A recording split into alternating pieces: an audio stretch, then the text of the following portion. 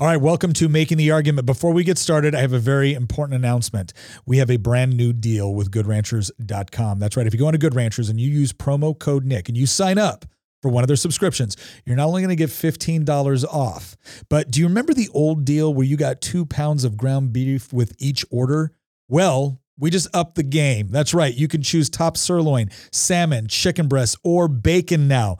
Every single order you get on that subscription is going to come with free top sirloin, salmon, chicken breast, or bacon. You get to choose which one if you use promo code Nick. And again, $15 off on top of that. That's a savings of $480 in meat by signing up for one of those subscriptions.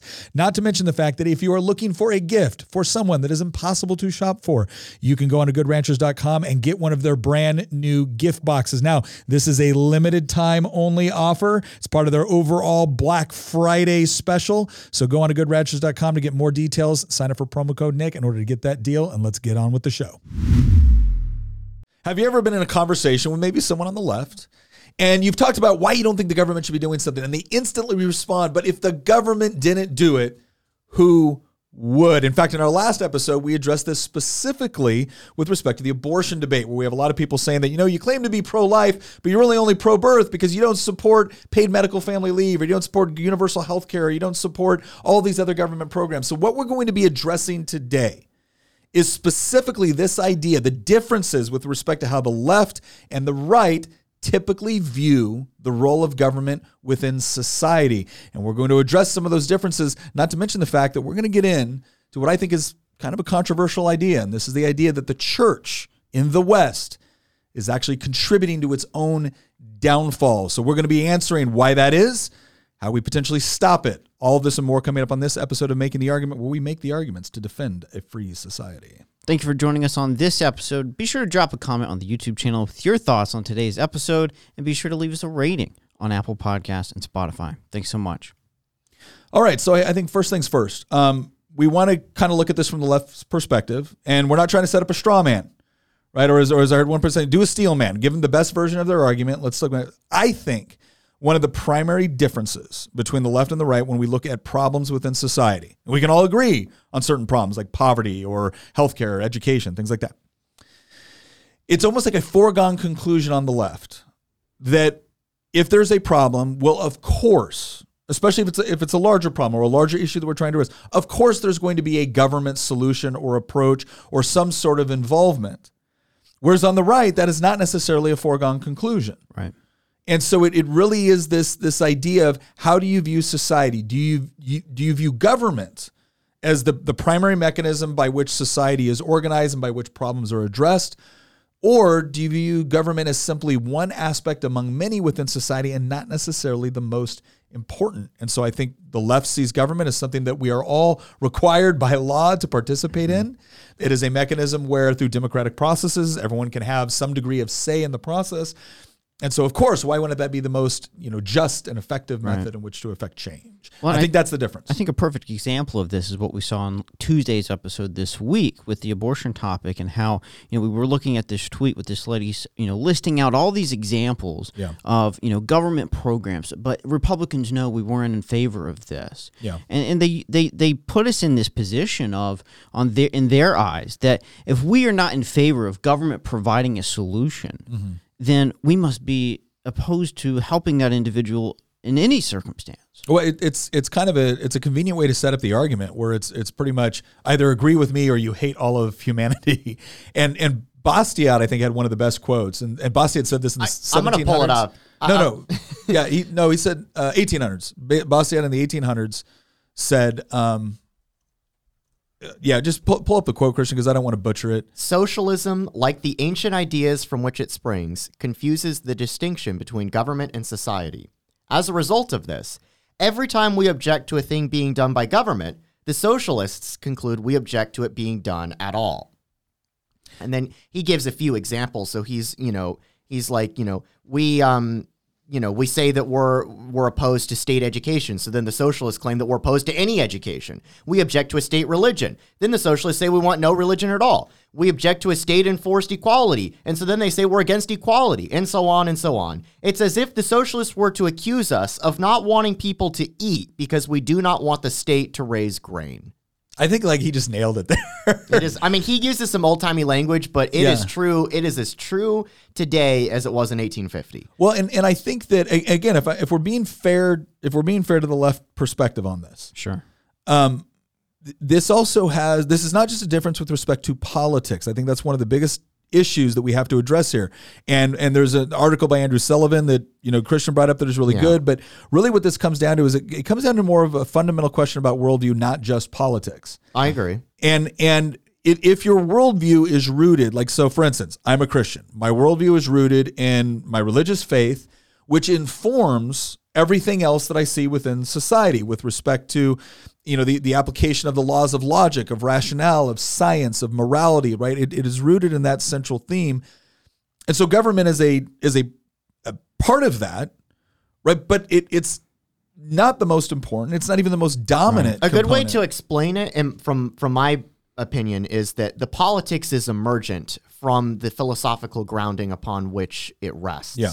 And so, for example, if you're somebody on the left who is a postmodern, because I think that the biggest difference, to go back to your original point, between the left and the right on this is the right, and I mean the classical right. Sure. Yeah. Because we might get into this episode as well about what's happening on the right as this plays out. Yeah. But I think that the classical right believes in inherent value, meaning, purpose, truth, knowledge, that there is something more to this world than just what we see, and that there are things that are objectively true. Yeah. It's not even just materialism, but there are things that are objectively true. Even if 99 or even if 100% of people believe something that is false, it is still false. It is not true just because popular vote or opinion thinks it's true. I think that the right comes from that we don't believe truth is out for democratic interpretation. Yes, whereas the left has adopted this view that is called postmodernism, which is the idea that knowledge and truth is relative. And the extreme version of it is actually that there is no truth at all, and that there is no meaning at all, and that everything is subjective. And the end result of that is that ultimately you end up having a worldview where you might claim, for example, that, I believe in separation of church and state, but your church is the state. Oh. Because everybody yearns, it is part of the human condition. Everybody yearns for finding purpose and meaning in life. At the end of the day, people who say there is no meaning in life are deluding themselves, because everybody searches for meaning to some degree. Your meaning might be that you don't think there is a meaning. Yeah. You might believe that there are no beliefs, but that's still a belief in of itself. And so, like, what I'm trying to say is that you cannot build a house with no foundation. Everybody has that foundation. Even if your foundation is that there's no objective truth or meaning, that's your foundation. That foundation's a really crappy that ends up being foundation. your objective truth or meaning, right? But I think that is ultimately the fundamental difference between the left and right, in that the politics then emerges out of that philosophical or theological grounding upon which people on the left and right start with. Well, and you see that and here's the part to understand. Because this is critical, because you hear this all the time from people on either side of the spectrum. Like, I can't believe they believe this, or man, that's so stupid, or how could anyone? Okay, well, if your philosophical grounding, right, if the starting point of your worldview is completely different, then it makes sense that you would come to very different conclusions with respect to what should be done to address certain problems that you see as either existential or moral or economic or whatever. And so if your standpoint is well, there is no God, or there is no ultimate meaning, and everything is essentially utilitarian, and this is all about what happens to work best for me at that given time, then you could understand how someone could come to the conclusion that, look, the only way we're going to be able to do this without all killing each other is if we have a democratic process through government power in order to address these problems. This goes back to why the left places such an emphasis on democracy, hearkening back to a previous episode of ours. Yeah. I think it's also important to point out that in the left's pursuit to have the state serve in every role of life, Christian, you and I have grown up in a time period where every aspect of our life had some sort of government involvement. Education, all through 12 grades, funding for college, whatever it may be, state institutions. Oh, it's even more than that. I mean, there's government regulations on the size of toilet bowls in restaurants. And so I think for our generation, if you're not politically involved or on the right of this conversation, it's natural for you to assume that the government must play a role in every aspect of society. Well, I think it also comes down to this. So that's like the deeper philosophical commitment to government, right? But then you have other people like, what are you talking about? I'm a Christian, or I'm a theist. I'm not an atheist. I'm not a materialist. And I believe that the government should be doing all of these things because it's the appropriate, way to marshal resources. And what's interesting about that is that when you start to look at the government approach to a lot of these things, so let's say helping the poor. Sure. Right. So let's assume that we're not talking about people that just don't care about, other people. Let's assume we all care about helping the poor. You would think logically, then the question would be like, what is the best way to do that? And there's two questions you got to answer with that. One of those questions is a practical question, and one of those questions is a moral question, okay. And they're connected. Right? There's this idea. You saw Alexandria Ocasio-Cortez try to do this, and she totally botched it up, where she said, some people are so concerned about being logically correct that they're morally incorrect. It's like, okay, no, AOC. The morally correct answer does not defy like the factual or true answer. Now, you can have someone that says, okay, it's logical for me to steal from you because it will enrich me. Right? Okay, that might be logical in their way of thinking. It's still immoral, and ultimately it still produces bad results. Okay, but the reason why you got to answer these two questions is because if the way that you're going to help the poor is, well, I'm going to alleviate their suffering by putting them all in prison where I can feed and give them medical care. Okay, well, no, that might be effective in addressing one aspect of poverty that you're trying to address, which is maybe the homeless situation. But obviously there's a moral deficiency there.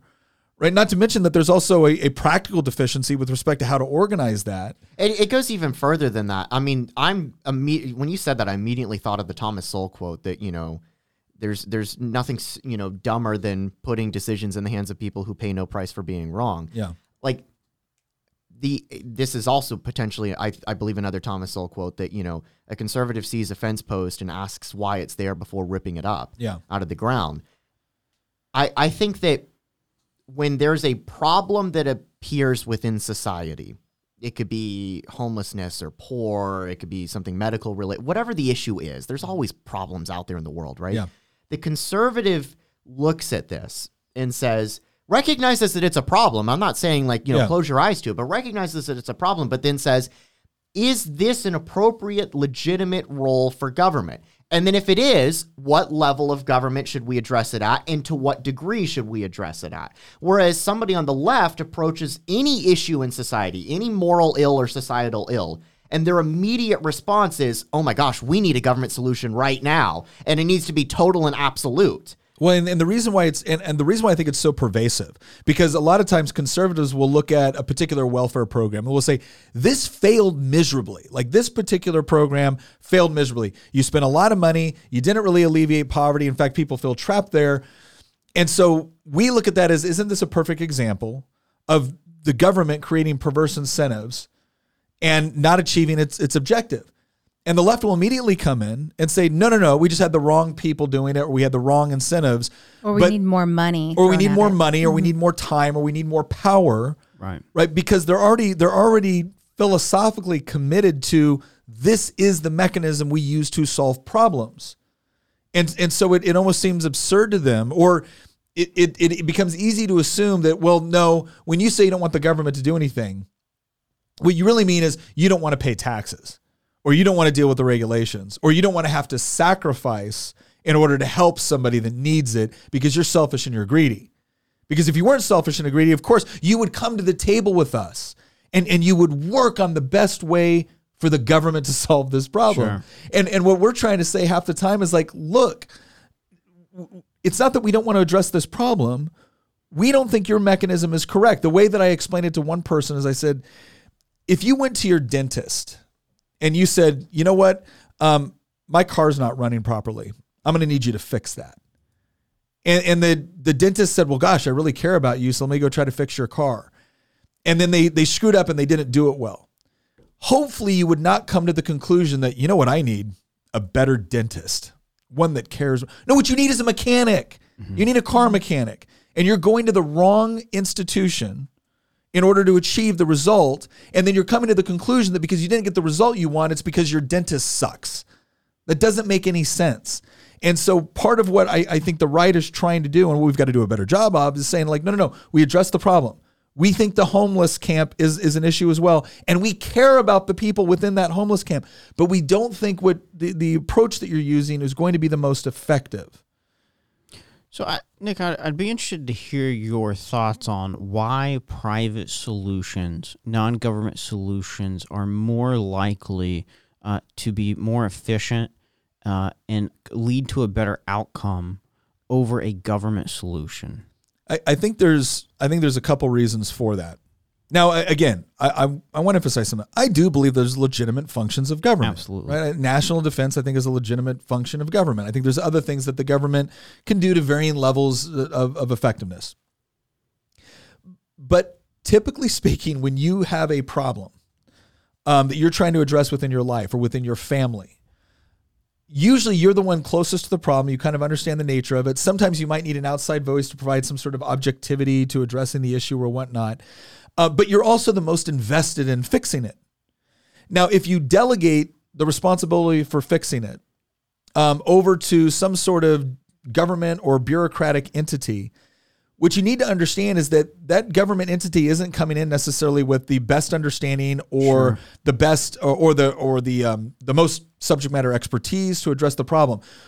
The thing that is unique about the government approaching it is the government gets to use force, it gets to use power, it gets to use coercion, and it gets to use it aggressively. How does that play out in practice? Explain that for us real quick. So, for instance, you want to save the planet. Let's use something big, right? You want to save the planet. Okay, here's a couple different ways you can save the planet. You can go out there and you can pick up trash. You can work really hard on an engineering degree in order to develop like a better solar panel. You can come up with new mechanisms for efficiently using, land or property in order to, preserve it while at the same time getting better crop yields, right? But using less fertilizer. That's a number of different ways. And you can encourage other people to invest with you, right? You can encourage other people to volunteer with you. You can do all those different things. And each one of them, to some degree, has either an immediate, midterm, or long-term effect in achieving what you want. And what you did, and any one of those things that I described, was you relied on voluntary cooperation. Because voluntary cooperation, whether it be in the marketplace, right, the exchanging of goods and services, or whether it be in like a charitable aspect, typically when people are engaging in it, they want to be engaging in something that is effective, that is actually producing positive results. The other mechanism you can say is, I want a law. Okay, well now there's a whole bunch of other incentives that are coming into that law. There's ways to make money off that law. There's ways to keep funding rolling in. There's incentive structures within bureaucratic organizations to increase their size, budget, and scope of authority. Right? That one of the Thomas Sowell, we mentioned Thomas Sowell so much. Thomas Sowell used to be a socialist, used to be a Marxist, and said that, and he studied under Milton Friedman, who was one of the biggest free market economists in the world at that time. And Sowell said, studying under Friedman is not what turned me into a believer in free markets and made me skeptical of government power. It was one summer working for the government where he realized he had kind of cracked the code on some of the problems that they were having with the way the government was implementing certain programs.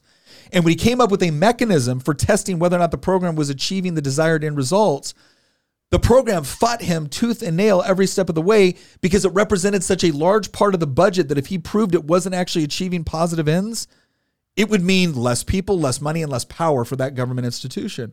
And so it's important to understand that simply because you hand something off to a government institution with good intentions does not mean that everybody within that institution shares your objectives. It doesn't mean that they possess the necessary skill sets to bring it about. And ultimately, all they have that is unique from everywhere else, they get to use force. That's it. There's another aspect, I believe, that causes the free market, the private sector, to be more unique. And that's the ability to adapt and the flexibility to be able to change course. Once you're invested in a government program and they have hired the experts, those experts are the people who are going to be deciding whatever best practices are. And so the unique thing about having experts within the government is that they really pay no price for being wrong. They pay Dr. Fauci. They pay no price for failure. They can just continue to sort of reshape their argument and explain why they just really need higher salaries and why they just really need more funding. Yeah. And, oh, well, you know, it's because we're getting resistance from these people here, so we better bend them to our will. In the private sector, if you set out to solve a problem and you do some really big changes and it ends up making things worse, you pay for that. You pay for that. And people make you pay for that more readily. Nothing has to go through a big committee process in order to change. It's the fact that we see that we aren't meeting the need we intended to meet. Our intentions were good, but it didn't have the correct outcome. Let's correct. And I feel like the private sector has the ability to correct when they're failing, and they pay a price for failure. And when you're depending on something to solve a problem, you want people who are going to pay a price for failing, because that way it keeps them in tune with the job at hand. That was a much better summary than what I gave. I mean, it really comes down to accountability and responsiveness. Well, force is a big one too. I just wanted to add the other aspect. So 3 aspects, right? Force, accountability, and responsiveness. The government doesn't have to be all that responsive until there's an election cycle. And even then, they just got to convince people to vote for them. They don't necessarily have to be correct. The accountability, well, if the accountability only happens every 2 to 4 years, that's not a degree of accountability. Imagine going to your grocery store and having a bad thing and being like, well, yeah, I guess you can change grocery stores in 2 years if you don't like what we're doing. Like, no, you want to immediately go next door. And there's a 90% chance that the grocery store that you didn't like is still going to be the only one around. Yeah, it's still going to get reelected. And they're sending lobbyists in there to lobby for what they want, whatever's going to provide them the most financial benefit, or even the easiest pathway to success. And sometimes that easy pathway is to throw obstacles in the way of other businesses or other opportunities rising up, and to suppress competition. And one of the other ways is to gain funding. So, well, and going back to the initial point I made, right? Like, there's the moral component and then there's a practical component. Whenever you're talking about efficiencies and effectiveness, on the practical side, you have to have accountability and you have to have responsiveness, right? So the accountability comes from a competitive environment where people can go to other sources if you're not doing a good job. Right. That's the responsiveness is because I don't want you to go to other places. I have to be responsive to the whole reason why you came to me in the first place. Government does not score high on accountability or responsiveness. And then on the moral component, it's the use of force, right? In the private side, and private is just us, right? That's all private means. It means it's not the government doing it. I don't get to use force to compel you to do what I want. I have to convince you or leave you alone. In the government, they get to use force. That is a huge moral responsibility. Right. And when they do it poorly, they have the capability of hurting people on a level that the private sector cannot legally get away with. The government can legally kill you and get away with it. You can't really do that on the private sector. Yeah. Well, I think a perfect example is we were buying some things for the studio yesterday, and I ordered it on Lowe's, selected pickup.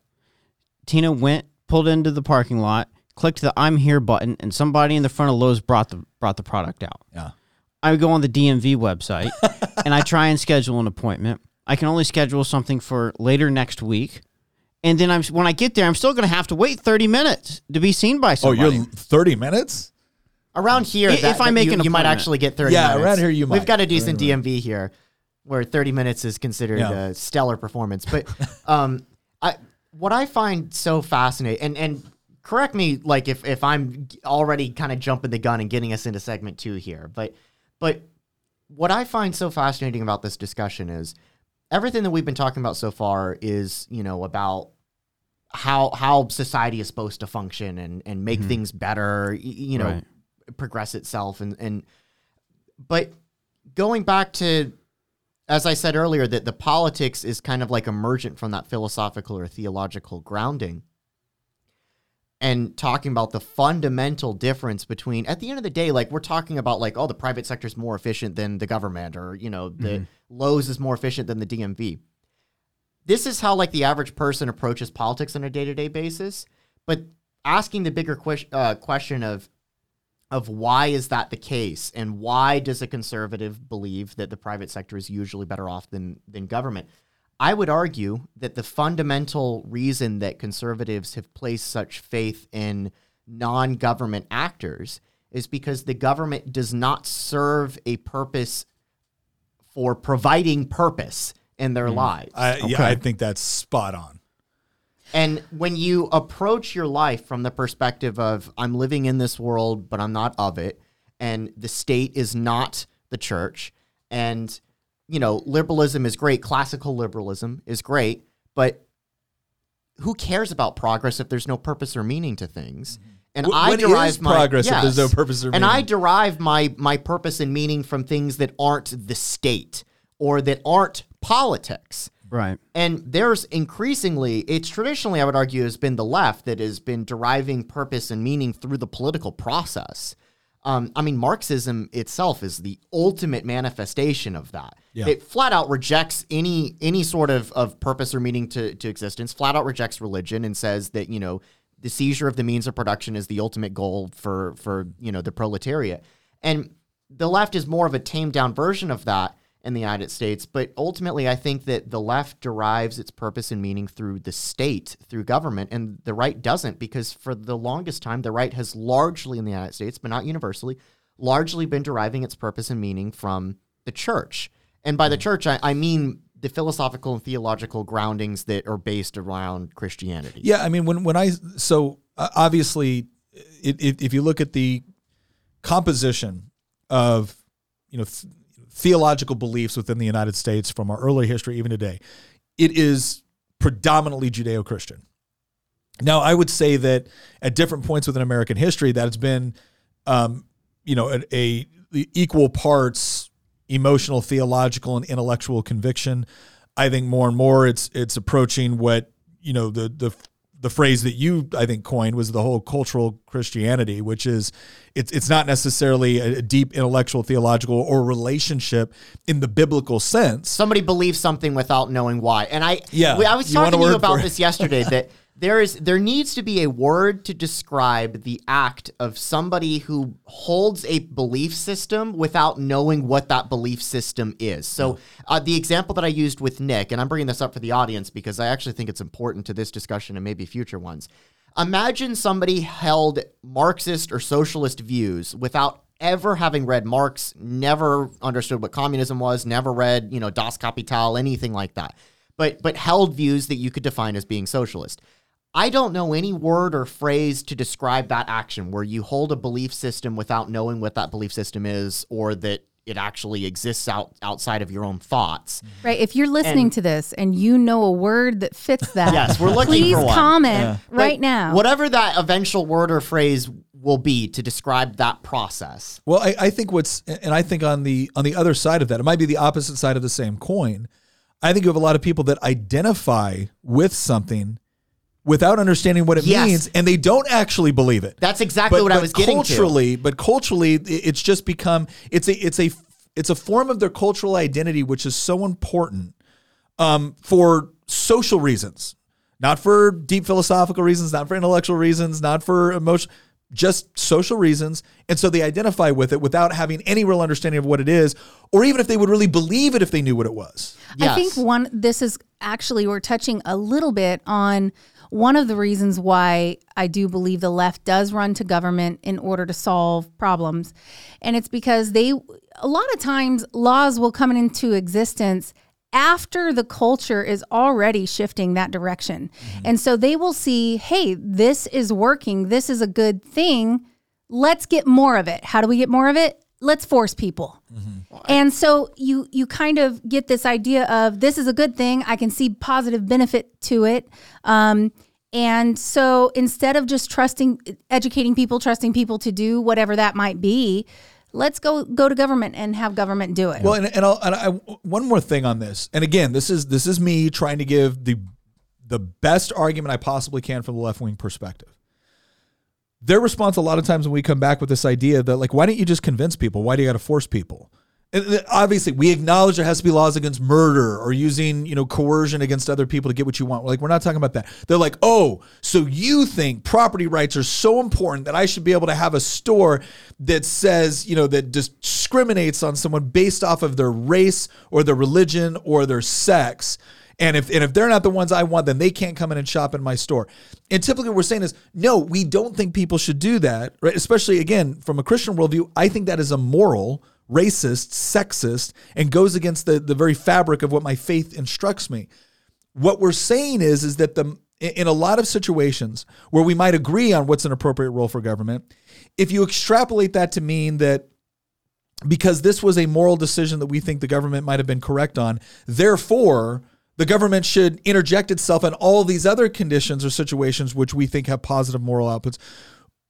We're trying to remind them that, okay, you're playing a dangerous game here because the government is not the source of overall moral authority. It's not. And what's interesting is this becomes a might makes right component. And the moment you say, oh, I like the government coming in and compelling this or restricting this, you gave the authority for the government to do that for a whole host of things that might achieve horribly immoral results. And all we're saying is, please take that into consideration before you start giving a bunch of power to elected officials. Honestly, that is really rich coming from a group of folks who for eons have been telling us, you can't legislate morality.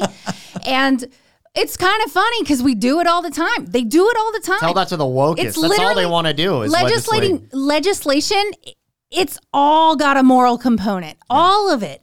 Why else would the left be telling us that we're horrible human beings if we don't X? Why would I be a bad person if there was no moral component to what you want to do? If there's no moral component, and it's like what it really is don't force your morals on me because I want to force mine on you. Yeah. That's really what that comes down to. And so I think that's really interesting talking about morals because I think that's a perfect segue to our second segment. And Nick, we've talked about a lot of what the left solutions are to problems within society. And I think going back to the moral component, we believe that it is our job as believers to live out our faith and share those morals and not as much of a role of government. And so, Nick, what I want to ask you is the right typically sees the family and the church playing a much bigger role in society. Yeah. Why isn't it? So that's a really interesting question because, as we look at, if you look at maybe the top three areas where the left and the right have some fundamental disagreements about the role of government in society, it would probably be taking care of the poor, healthcare, and probably education. Yep. On a lot of these other areas, the differences are not as stark. And when we go to the government and say, oh, the government shouldn't be doing this or that, again, the almost automatic response is, well, if the government didn't do it, who would? And our answer typically is, oh, the family would. The church would, civic organizations would, the marketplace would. And to some degree, I think that's not sufficient for them because they don't feel like it's a guarantee. Well, there could still be people left behind, which we generally point out like, oh yeah, because the government hasn't left anyone behind. Oh yeah. Right? It's they're creating a kind of a false idol here. But here's what I think is interesting. This is the part where I think the church really done screwed up.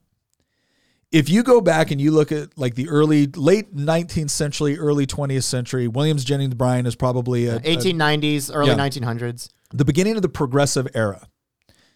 If you look at some of the biggest leaders within the progressive movement, right, this idea that the government should be playing a much larger role with respect to the organization of society, the taking care of people, the providing of services, a lot of those people were in the church. Mm-hmm.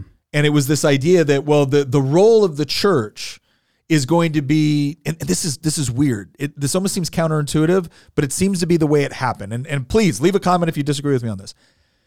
It was almost as if the church always had a role to provide for widows, for orphans, for the sick. Like that was always there, always acknowledged it was there. But it seems like the more emphasis that got put on, that's the primary role of the church. It's not about pursuing truth or the truth of the gospel. It's about alleviating suffering. The more the church offloaded its responsibility for doing that as a part of the gospel as to more of just like advocating on behalf of government programs. And it was this weird, I think, perversion of the gospel message and the larger message of Scripture, which is to say that no, you are your brother's keeper in the sense that you are responsible for caring about other people. Love your neighbor as thyself. I mean, when Christ was asked, what is the most important command?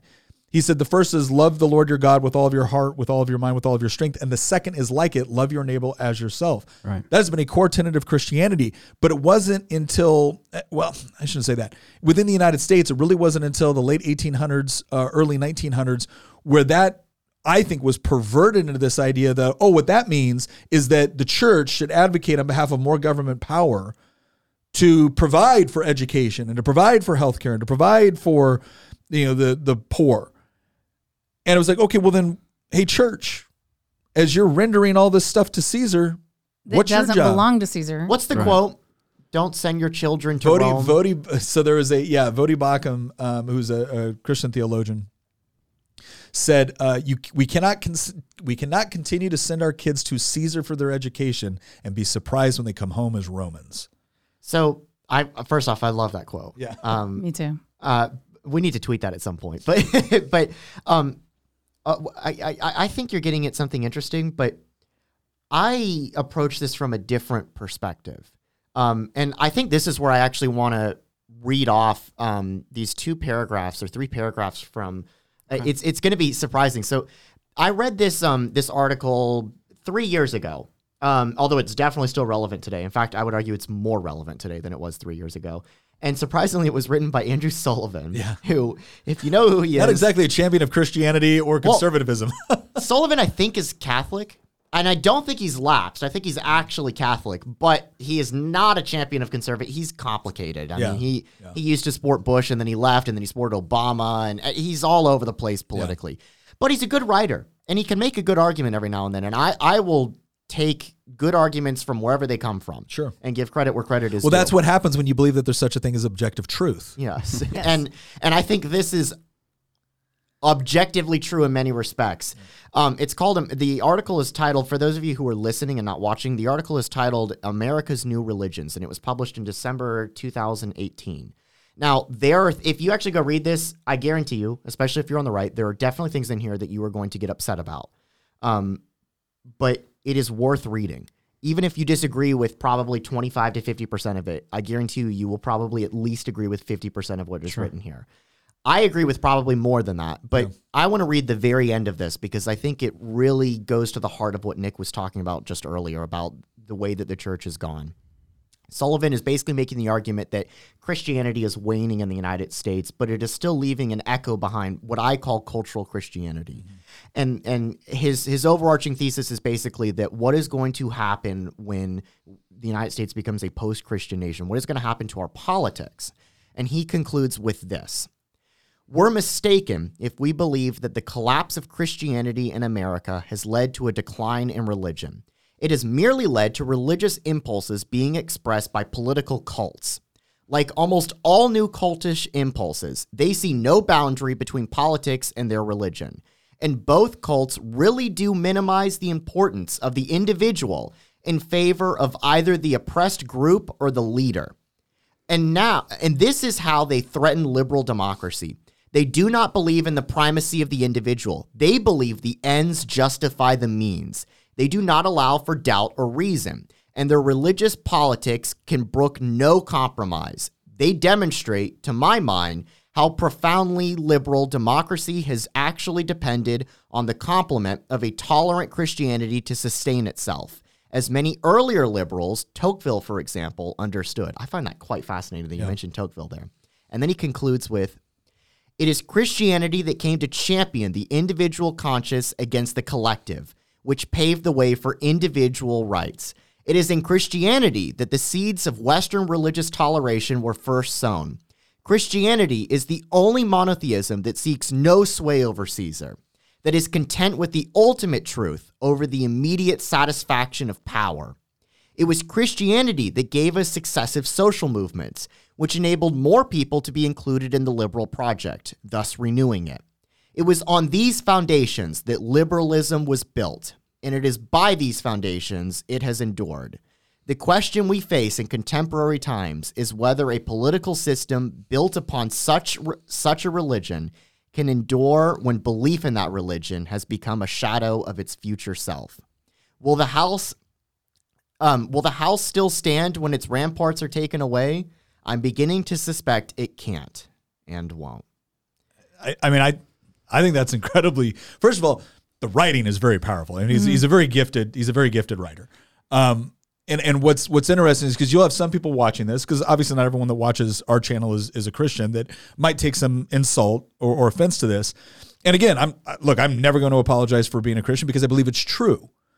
But I think on a larger level, what he's putting out here is, again, it goes back to that whole concept that we talked about before.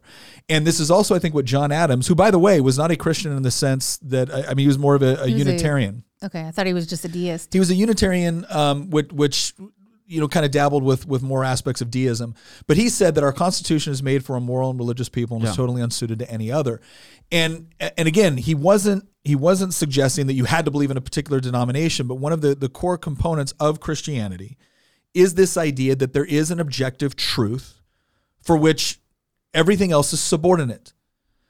And you have an obligation to relegate your own passions and desires based off of the idea of this truth, not simply because someone is threatening you if you break a law or you cross a particular boundary.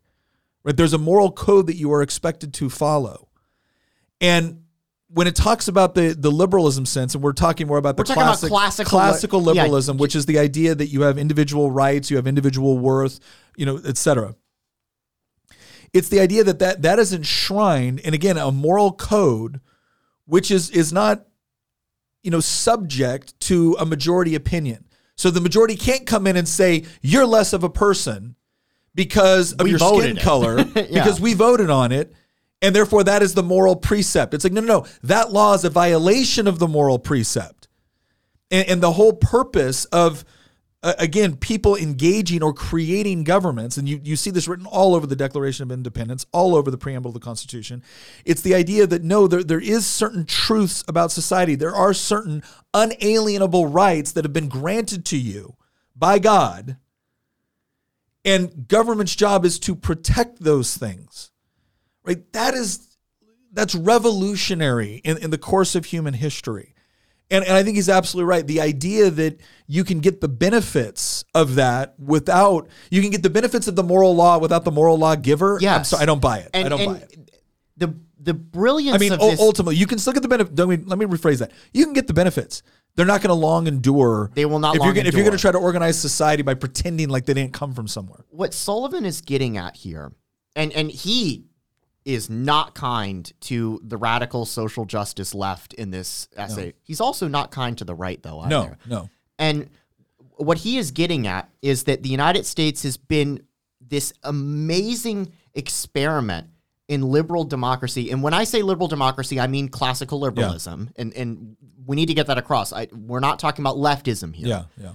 The United States has been an amazing experiment in capitalism and free markets and individual rights and liberalism, because you have these two pillars that are self-complementing each other. You have Christianity on one side, which is not a religion that is by the sword. It is not a religion that seeks to impose its will through the force of arms or through the use of government. That is literally the entire purpose of Jesus' ministry. When he comes into earth and everybody around him thinks that he's going to be the Messiah that's going to drive the Romans out and restore the kingdom of Israel. And he's like, you guys are a bunch of fools. That's not the purpose at all. And the brilliance of Christianity is that it does not seek to impose its will through the state. Yeah. Instead, it provides a moral framework through which you can solve problems not exclusively through government. Some problems you can solve through government, but not all problems. And Christianity provides a sense of moral worth and value and truth and justice and knowledge to people that allows them to construct a society that respects property rights, that respects individual rights, that respects the free exchange of goods and services and ideas. Mm-hmm. And when you take away that moral framework, when you take away that moral foundation, the benefits of liberalism that the United States has enjoyed wobble and shake and eventually will fall. Well, and it's the whole idea of, and I thought the terminology he used was really effective when he was talking about this idea that it's not like religion is collapsing and therefore it's just going away and we're just going to come up with some pure. No, the same religious zeal will find expression. Yes. In other things. And what it will find expression through is through politics. And so it's the whole idea of, you can talk a good game about, I don't want, religion and politics merged together. Like, well, you're getting it. Your religion is politics. When your religion is politics, it's impossible to separate the two. And now you think that because you have a political solution or because you have political power to implement your solution, it comes with the same moral authority. Yes. And that's terrible. You want to know how people justify some of the worst atrocities in human history? That's how. It is either, and look, there have been people that have claimed to do that in the name of Christianity. Now, it's been a complete perversion of Christian doctrine. But that's the terrifying component, is when people all of a sudden feel like, no, my political solution, which I'm going to use force to impose, comes with the moral authority of God. Okay, get ready, man. You can justify anything at that point. This is the heart of what Sullivan is getting at and what we're trying to argue here. Because the thing is that it is not like the new atheists like to claim that eventually, or that Nietzsche or somebody would like to claim that eventually people will just discard their childish beliefs and fairy tales. And no, people have within themselves a yearning, a desire to search for meaning and purpose and truth in life, which tells me that there is some meaning and purpose and truth to find. Yeah. But if you're not finding that meaning and purpose and truth in something that is grounded in thousands of years of not just tradition and thought, but in actual truth, in Christianity, because I actually do think that is the ultimate truth. And I understand that people might disagree, but if you're not finding that meaning and purpose in something that is beyond just the collective, beyond the state, beyond politics, it is, in this world, not in another one, then you're going to find that meaning and purpose and truth somewhere else. You're not, like Sam Harris or Dawkins or Hitchens would like to argue, you're not going to find it in just, the universe or in progress or in science. You're going to find it in politics. And that is what you're seeing now. You are seeing the emergence of political cults, and it has manifested itself on both sides of the aisle, but it is especially manifested itself in the so to speak church of the social justice the great warrior. awakening. Interesting. I love the line, the great awakening. Yeah. Do we think that many in the church have started to find their purpose in politics rather in the church? I'd love to hear your thoughts on that, Nick. We get called out on that all the time, especially at our church. Thanks, Mark. No, I think it's interesting. The left's response largely to the church has been in opposition, or it's been in some sort of like if you look at what you call like left-leaning churches, right? It really is this social gospel theory, or it's this liberation theory. It's the idea that you as a Christian or a religious person have an obligation to work with government forces in order to achieve greater equity and equality and all of these other things, right? So they want the moral and religious authority, but they don't really want the moral and religious like lawgiver. They don't want that. And that's where you see some of these denominations, which I would say claim to be Christian, but essentially reject essential Christian doctrine. And it's funny because they'll come back and be like, well, that's your interpretation. It's like, no, this is a clear reading and understanding of the text and thousands of years of understanding and reading of the text. You just find it culturally inconvenient in the moment. So what you see is that there's two, and I honestly think the secular atheist left is a lot more intellectually honest, because the secular atheist left is essentially saying, we don't believe in any of this stuff. And that's why we think, government or whatnot is the primary mechanism for achieving positive outcomes. Then you have other people on the left that say, well, I want the moral and religious authority, or I like the spiritualism of religion, but I don't think it has anything to do with, the Bible or, the Torah or whatnot. It's true. I mean, how many reverends are on the left in the House of Delegates? A lot. Just in the town of Culpeper, there are a couple of churches that lean left very hard. Can I tell you one of the reasons why I think that is? One of the reasons I think that, so as a Christian, and I am a crazy right winger, guys, okay? Oftentimes we will look at people and be shocked that, oh my gosh, you're a Christian and you're a Democrat. And we kind of catch flack for sort of assuming that. A lot of times you assume, oh, this person is on the right, so they must be a Christian or at least believe in God, and you're on the left, so you must hate God. And so we do kind of have these stereotypes, extreme stereotypes that aren't always fair. And I'll say that. But I do know people who are Christians, who are actual Bible-believing Christians, who are on the left. They vote left oftentimes. Sometimes they vote right for various reasons. But one of the reasons I think that this ends up being sort of a thing is because, so I will look at it and I will go, all right, but I'm pro-life because we shouldn't be destroying babies. And that is very connected to my Christianity, believing that everybody has value. How can this person who also claims to be a Christian be okay with that and still vote on the left? Yeah. Well, what I'm not oftentimes taking into consideration, or what we don't consider, is that there are a lot of other aspects to Christianity, and charity is a huge aspect of Christianity. And so when somebody identifies more strongly with the charitable aspect of Christianity, they will see a compassion in the left that they don't see on the right. And instead of recognizing, so here's where I think they go wrong. Well, first I'll just say what I think they're thinking. They will go, oh, I need to vote for more charity for these people. And they will use their vote as their charitable offering. Yeah. Or as a portion of it. As a portion of the charitable offering. However, the reason I believe those things, I believe very strongly in charity and those aspects of Christianity as well.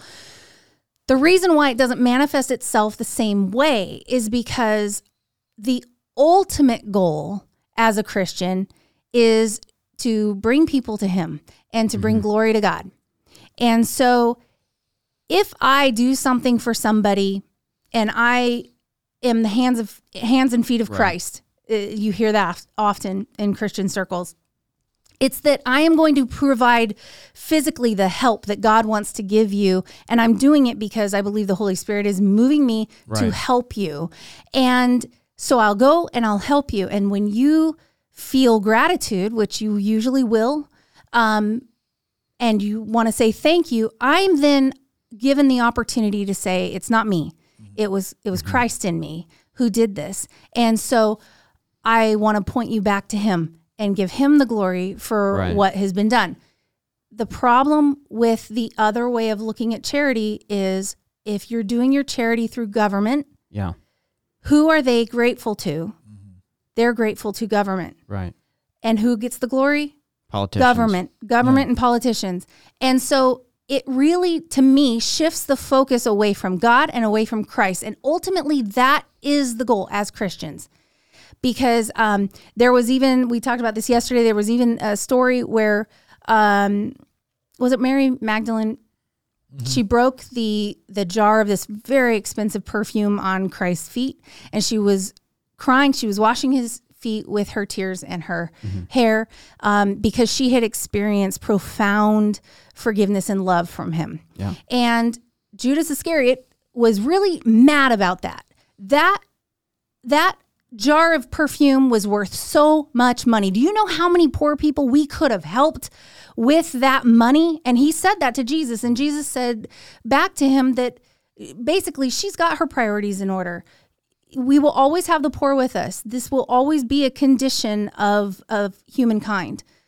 But you only have the Son of God with you for a short amount of time. And so it's this idea of it's about Him. It's not about the money and just easing suffering. It's about pointing people ultimately to Him, because this isn't it for us. And I think, the other big problem with that is when we talk about charity. Charity, by definition, requires voluntary action. Me taking from somebody else and giving it to somebody else does not make me a charitable person. It doesn't make the person I stole from a charitable person.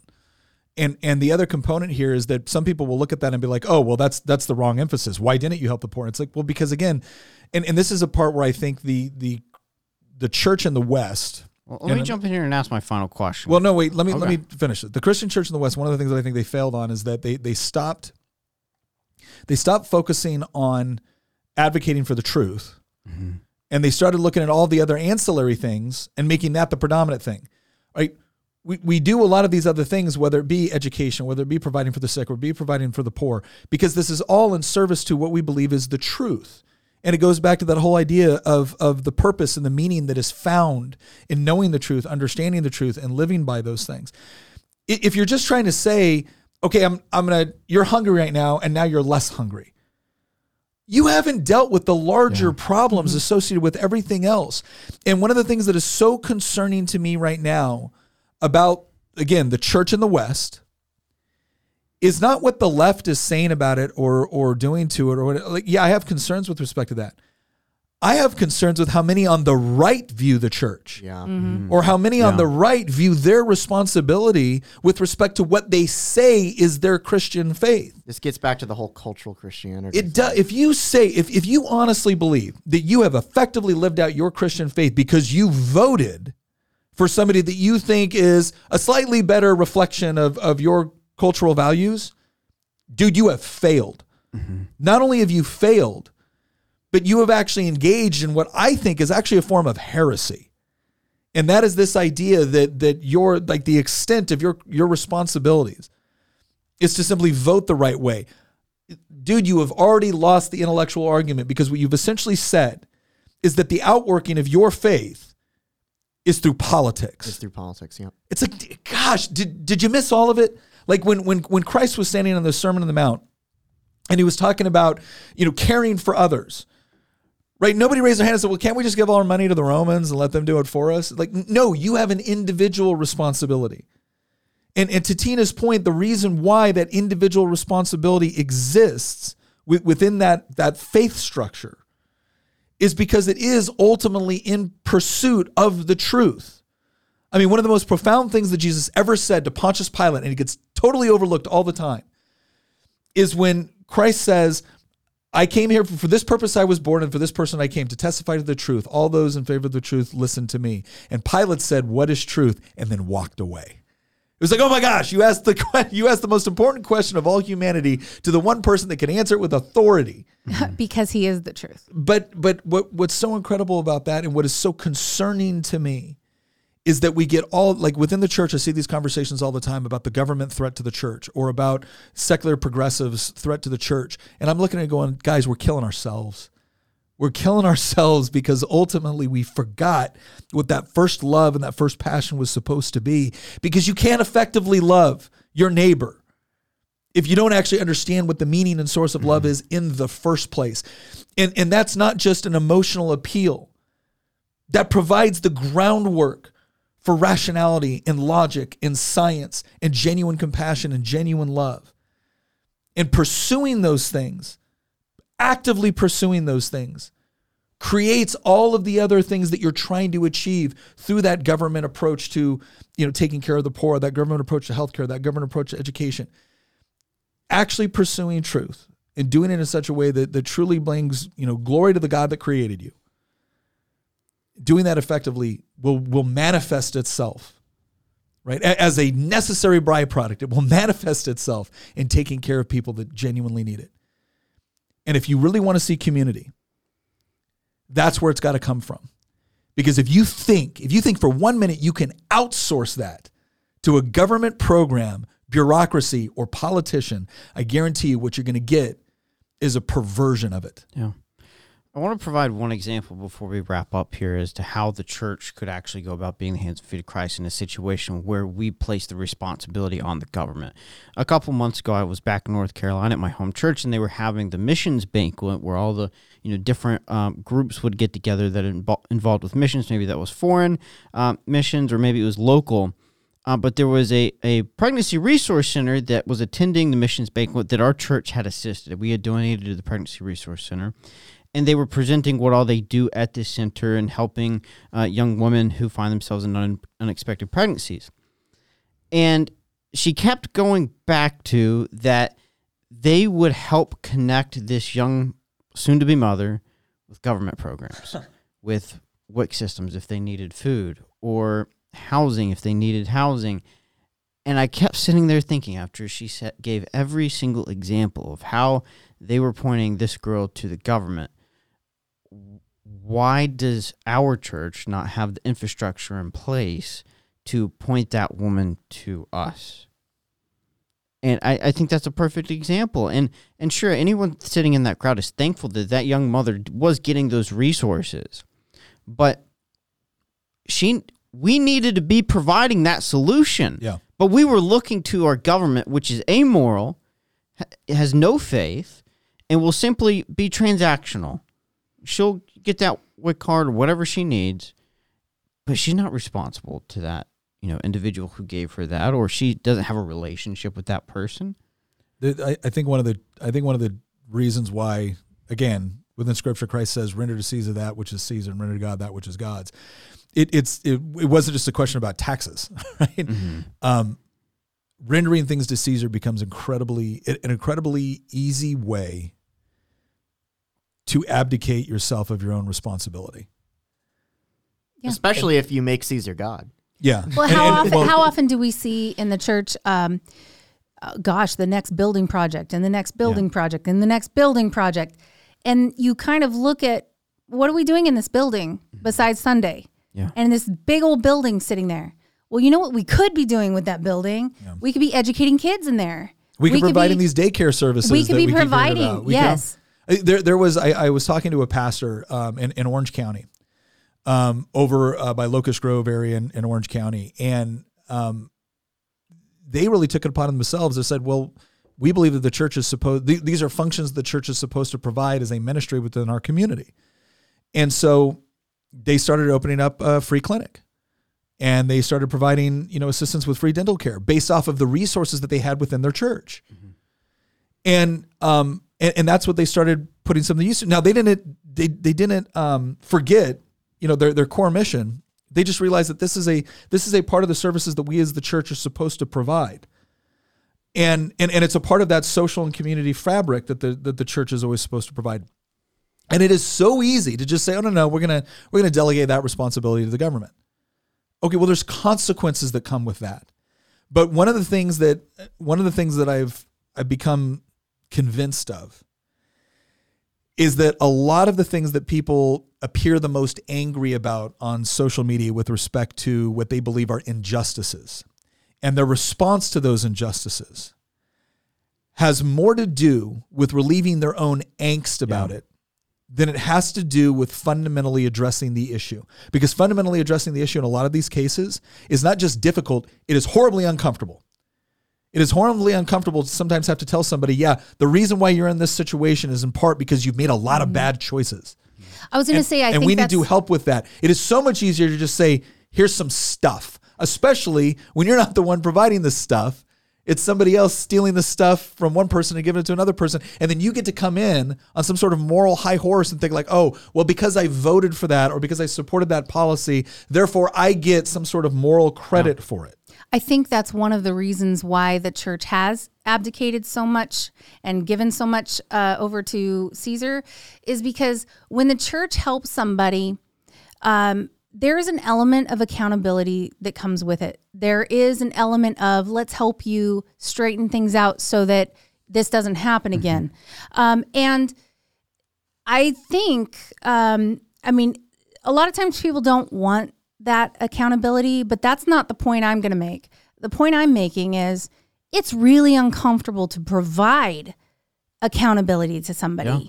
And it's so much easier to help the person get the help and not have to be a part of the dirty, uncomfortable process of helping them straighten it out.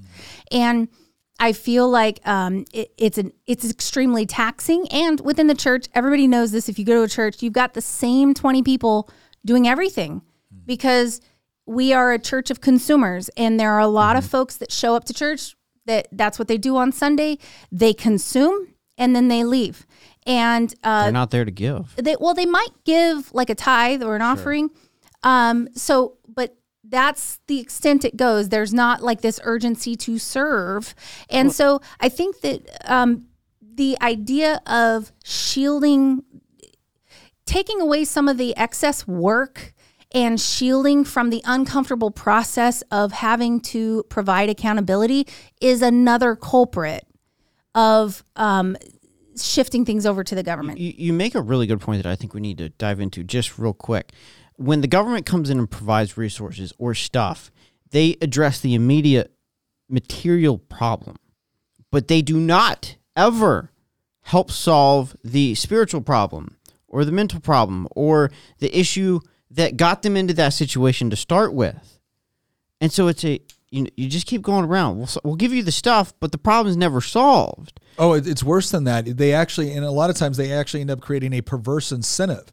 They create an incentive to not solve the problem, because the moment the problem is solved, you lose something. Yeah. You're no longer getting something if you solve the problem. Not to mention the fact that from an electoral perspective, the more people that are absolutely dependent on you casting the vote to give them the stuff, the more loyal your voting demographic is. Yeah. And so there's all of these perverse incentives with respect to that are not acknowledged, or that are treated as if, oh, well, that's extreme or that's ridiculous. No, it isn't. Go look at human history.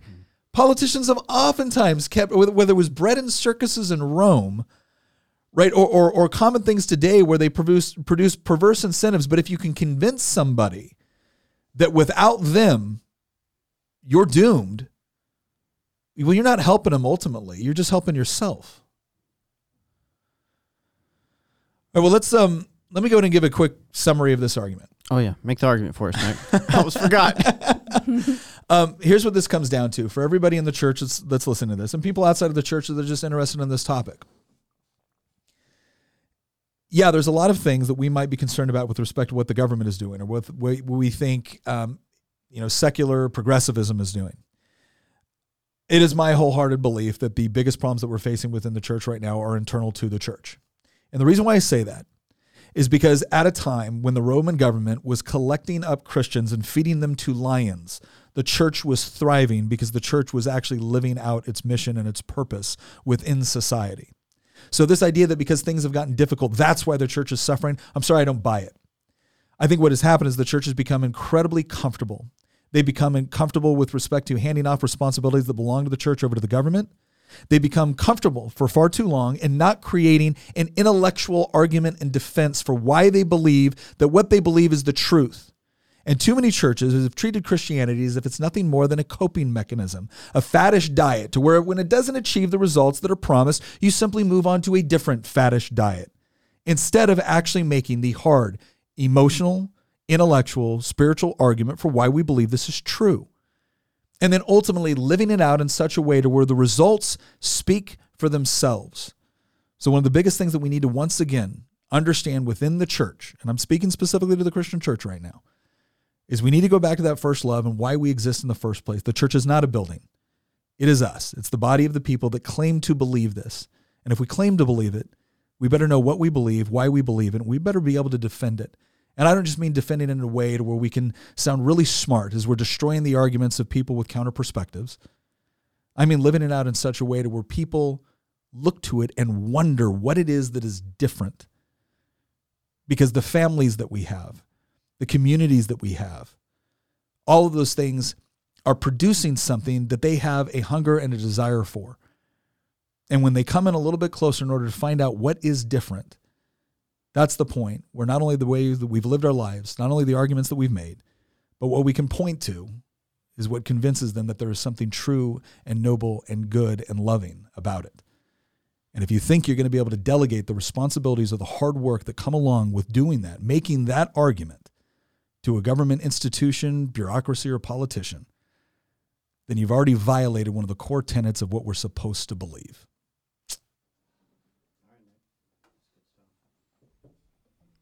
It's a good argument. I had my mic muted. I was not suppressing Hamilton's speech. I want everyone to understand that.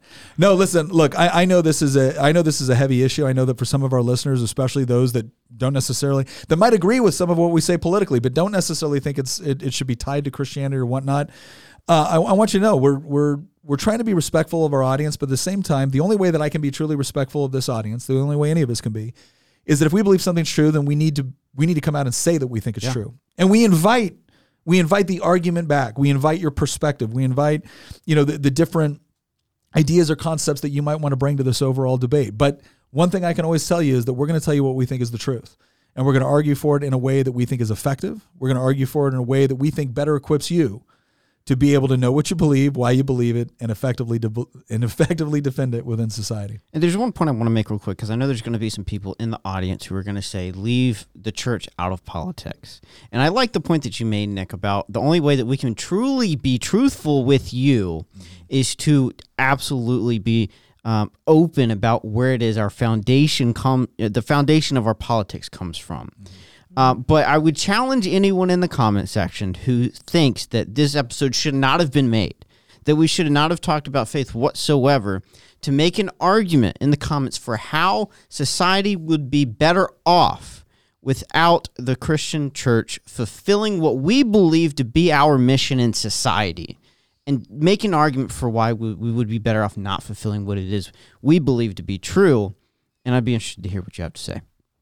All right. Well, that is all the time we have. I want to thank you all once again for joining us. Please like, subscribe, leave us all those comments. I mean, Hamilton's setting us for a long thread and potentially future episodes. Yeah. Well, that's assuming they waited until this very they may not have even made it. They might have checked out already. Mad respect if you did. Yeah. Once again, thank you very much for joining us, and we'll see you next episode. Once again, thank you very much for listening. If you want to support the show, again, one of the best ways you can do it is by heading over to goodranchers.com with promo code Nick. You're going to get $15 off. You sign up for one of those subscriptions, and you're going to get up to $480 of free meat with that subscription. You get to pick top sirloin, salmon, chicken breast, bacon. It is all up to you. Plus, if you're looking for gifts to get for the people that are impossible to shop for, goodranchers.com also has gift boxes. You need to act quick. This is part of their overall Black Friday special. So head on over to goodranchers.com, use promo code Nick, and once again, thank you for listening.